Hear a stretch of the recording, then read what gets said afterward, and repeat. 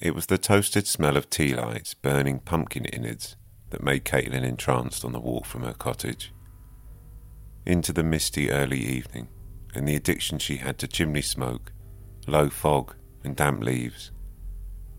The streets were grey and the air was raw. The sun had given up and gone to bed, but the moon took over in the stillness in the dusk. The witching hour was upon us. Children under 7 were being ushered towards home, while they counted and compared their sweets hoard. A parent in an ill-fitting olive oil-stained jumper had been handing out little cups of fruit, which only parents were interested in. The little ones became restless, tired, and more like the monsters they were imitating. Teenagers began to emerge with bottles of alcoholic gas, pretending to be wine.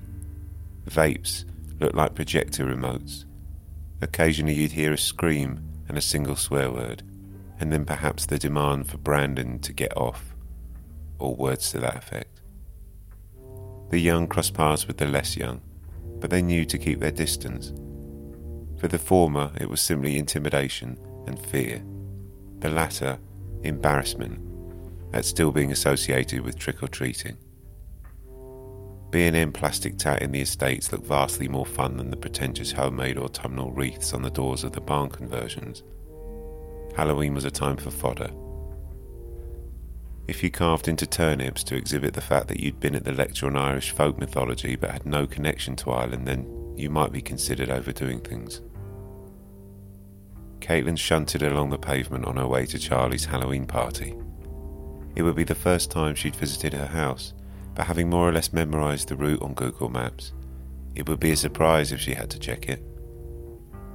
The Wild Swimming group chat had been very excited about the event, and although there would be more people than just these girls there, it seemed that they were the headline act, so Caitlin felt comfortable going. The fancy dress theme was lovable villains. She put together a costume of the pigeon lady from Home Alone 2. She had most of the bits already. The tweed and woolen shawls or cardis, the tatty old bonnet, the scuffed boots. She just needed to make some pigeons this week, which she'd managed to out of felt. It turns out the undisputed queen of crafting could actually rustle up a pretty lifelike pigeon for each shoulder, elbow, and then one on top for a crown of her head. She mulled over applying some bird poo because she decided it was unlikely she'd wear this bonnet again anytime soon, so she splattered it with some Tipp-Ex. Caitlin was worried that people might not even realise she was in costume. She smiled at her passing Wednesday and Pugsley Adams. The latter was whinging at the weather, and they held their book bags and PE bags full of today's uniform. Their dad smiled, rolled his eyes at Caitlin, and assumed she'd sympathise, whilst yanking a drumstick lolly from its stick with his teeth. A firework exploded across the play park, and the distant swearing and nervous laughter of some of the fizzy wine kids soon followed. Someone had made assurances that they'd soiled themselves because of the bang, or again words to that effect. The mist lay like a thin meringue in the streets. There was a peaty smell, and an ambience that might unsettle dogs, cats, and pensioners. Charlie's house was a semi-detached bay-fronted 1930s, with the sort of hidden charm that was clear to see even from behind the pebble dash. Her filthy red car outside, with the seatbelt trapped in the door, reassured Caitlin that this was the correct house. And there were a couple of lights on through the windows, but strangely nothing yet that resembled a party. However, Caitlin was 35 minutes from 7 o'clock. She must have misjudged the timings, and hadn't actually looked at her phone before now. Let's be honest, she was always too early for things. But she couldn't leave and come back now just in case someone saw her. So she reached for the knocker, making a quick adjustment to her pigeons before it started being unlocked. The door opened slowly, and behind it Charlie was kicking and cursing some trainers, looking a bit stressed but mostly like a radiant harlequin. She'd sprayed her hair white and done the 2 bunches with blue and red tips. She wore a ripped t-shirt that revealed a thin band of tummy behind a red bomber jacket. She was halfway through the white makeup and held the sponge as she burst into Caitlin's arms, hugging her tightly and ushering her inside. Whatever mild stresses each one had felt were now completely gone. "Mate, you look amazing," said Charlie, as she admired every single pigeon in the hallway. Caitlin enjoyed her use of mate. "I'm sure that actress was in Casualty for years, wasn't she?" Charlie said, referring to the pigeon lady. "Right, make yourself at home. I'm just finishing up with this white face paint, and then I've got a few bits to get out the loft if I've got time. You can give me a hand."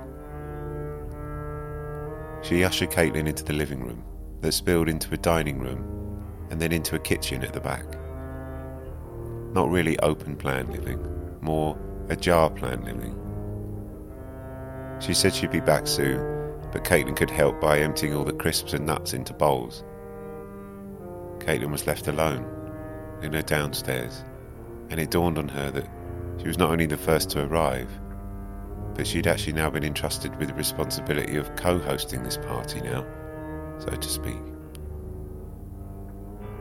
The whole house was the opposite of Pinterest. Photo frames were skew-whiff on the wall, books were strewn without any pretense, throws, cushions, millions of dusty ornaments on shelves, tatty sofas, cat hairs, muddy boots and chipped paint. Things were packed in, but they didn't look untidy. It was a house being lived in and loved, and not imitating someone's Instagram. Or if it was, then Charlie was a masterclass in subtlety. What was most surprising were the photos of Charlie with a young boy at various ages, up to what looked like now early teens. Then she saw further evidence of adolescent coats and trainers and a skateboard behind the door, a baseball glove holding a Monster can on the coffee table, and height markings on the cupboard door frame that said Mum at the top and then Peter at various stages, up to the point where they were now roughly the same height. Charlie hadn't mentioned she had a child. Admittedly, it had only been a few weeks since that day beside the windmill when they'd met, but Caitlin couldn't believe she'd not mentioned him. She finished her job with the nuts. Then she put her beer in the fridge, quickly removing the price stickers of the ones of the cans that cost $3.99 or more.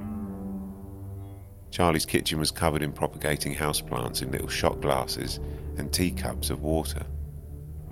There were Lego ornaments sat on high shelves covered in dust and cooking grease that had obviously not been disturbed for years. A bowl of cat food lay fresh at the back door, but there was no sign of the diner. Caitlin loved it. She wouldn't get on with the electric hob, but there was a real feel to the place that she immediately liked. She jumped out of her skin when Lauryn Hill blasted out some speakers all over the house. She heard a shout of sorry from upstairs, and then the volume reduced a notch.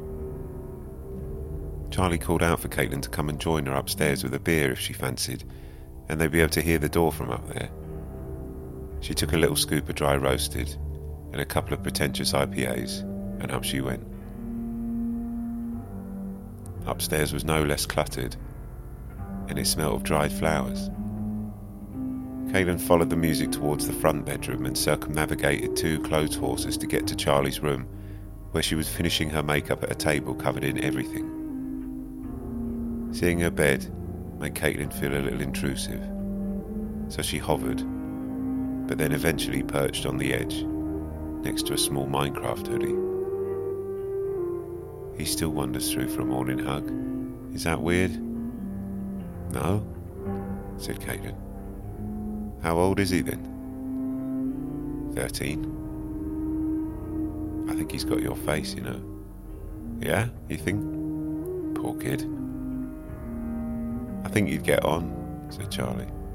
He loves sci-fi. She told Caitlin what he's like around the house and how much her parents had taught him about cooking, cleaning and reading. They sounded like they half raised him. Her boyfriend that hadn't outlasted uni. A one-night stand she got unlucky with. Maybe some guys were only about that thing. Or maybe it was more complicated. Caitlin tried not to assume anything. but it was obvious that as a mother, she didn't object to hours on an Xbox and the odd energy drink, and that probably was the reason there was a game of Uno being played in the living room downstairs, and he still wandered in for a hug. Charlie needed some pumpkin fairy lights out the loft, so they downed their beers and pulled out the loft stairs. People had been texting saying they were running late anyway, so Charlie said they had some time. She creaked her way across the beams, and she was silhouetted against the skylight. She and Caitlin were in the middle of a conversation about how long she'd lived there and the amount of games of hide and seek she and Peter had played over the years. During COVID lockdowns, they'd had imagined that house was a hotel, a space shuttle, a horror film, a cowboy film, a school, an art college, a science lab, an army base, and Charlie's favourite, a writer's retreat. Peter must have been about 9 or 10 during all this roleplay. Caitlin couldn't believe it, to think that a mid-30s woman was playing cowboy films with her son for hours on end with no obvious need to end the game other than the fact that it was probably midnight, and that it was strange how close this was all happening to where she was living in her cottage at the time, that was covered in mountains of unknitted wool and rising bread dough. "Finally," shouted Charlie, having found the pumpkin lights. She wound them around her arm like a mower flex and began reversing herself out of the hatch. Caitlin's services footing the ladder weren't really essential, but she assumed this position anyway. The wire from the lights must have caught under her foot. In less than half a second, Caitlin saw Charlie plummeting towards her in the floorboards below, backwards, leading with her back and then suddenly her head, as her body gave way to gravity. The wire was tangled and flaying. There wasn't even time to swear. It just came out as a desperate shrill. A scream like a child. A pitch reserved for the extremities where life was on the line. Caitlin's instinct was to hold out her arms like she was trying to catch a bag full of falling bricks. Her face was scrunched up and terrified. Her wide arms bowed, expecting horror. Charlie landed on her right arm and her elbow and screamed for what must have been over a minute. She'd flown over Caitlin's head and bent her arm back the wrong way when landing on it. She looked like a melt face emoji on the floor at the foot of the ladder, crumpled into a ball of jeans, hair dye, pumpkin lights and limbs. She looked like a child. She looked like roadkill. A fat ginger cat emerged from a back bedroom and rigidly paused in the doorframe. It gazed ahead to witness its owner's dismantled arm in the wrong place, and then looked at Caitlin and her pigeons for an explanation.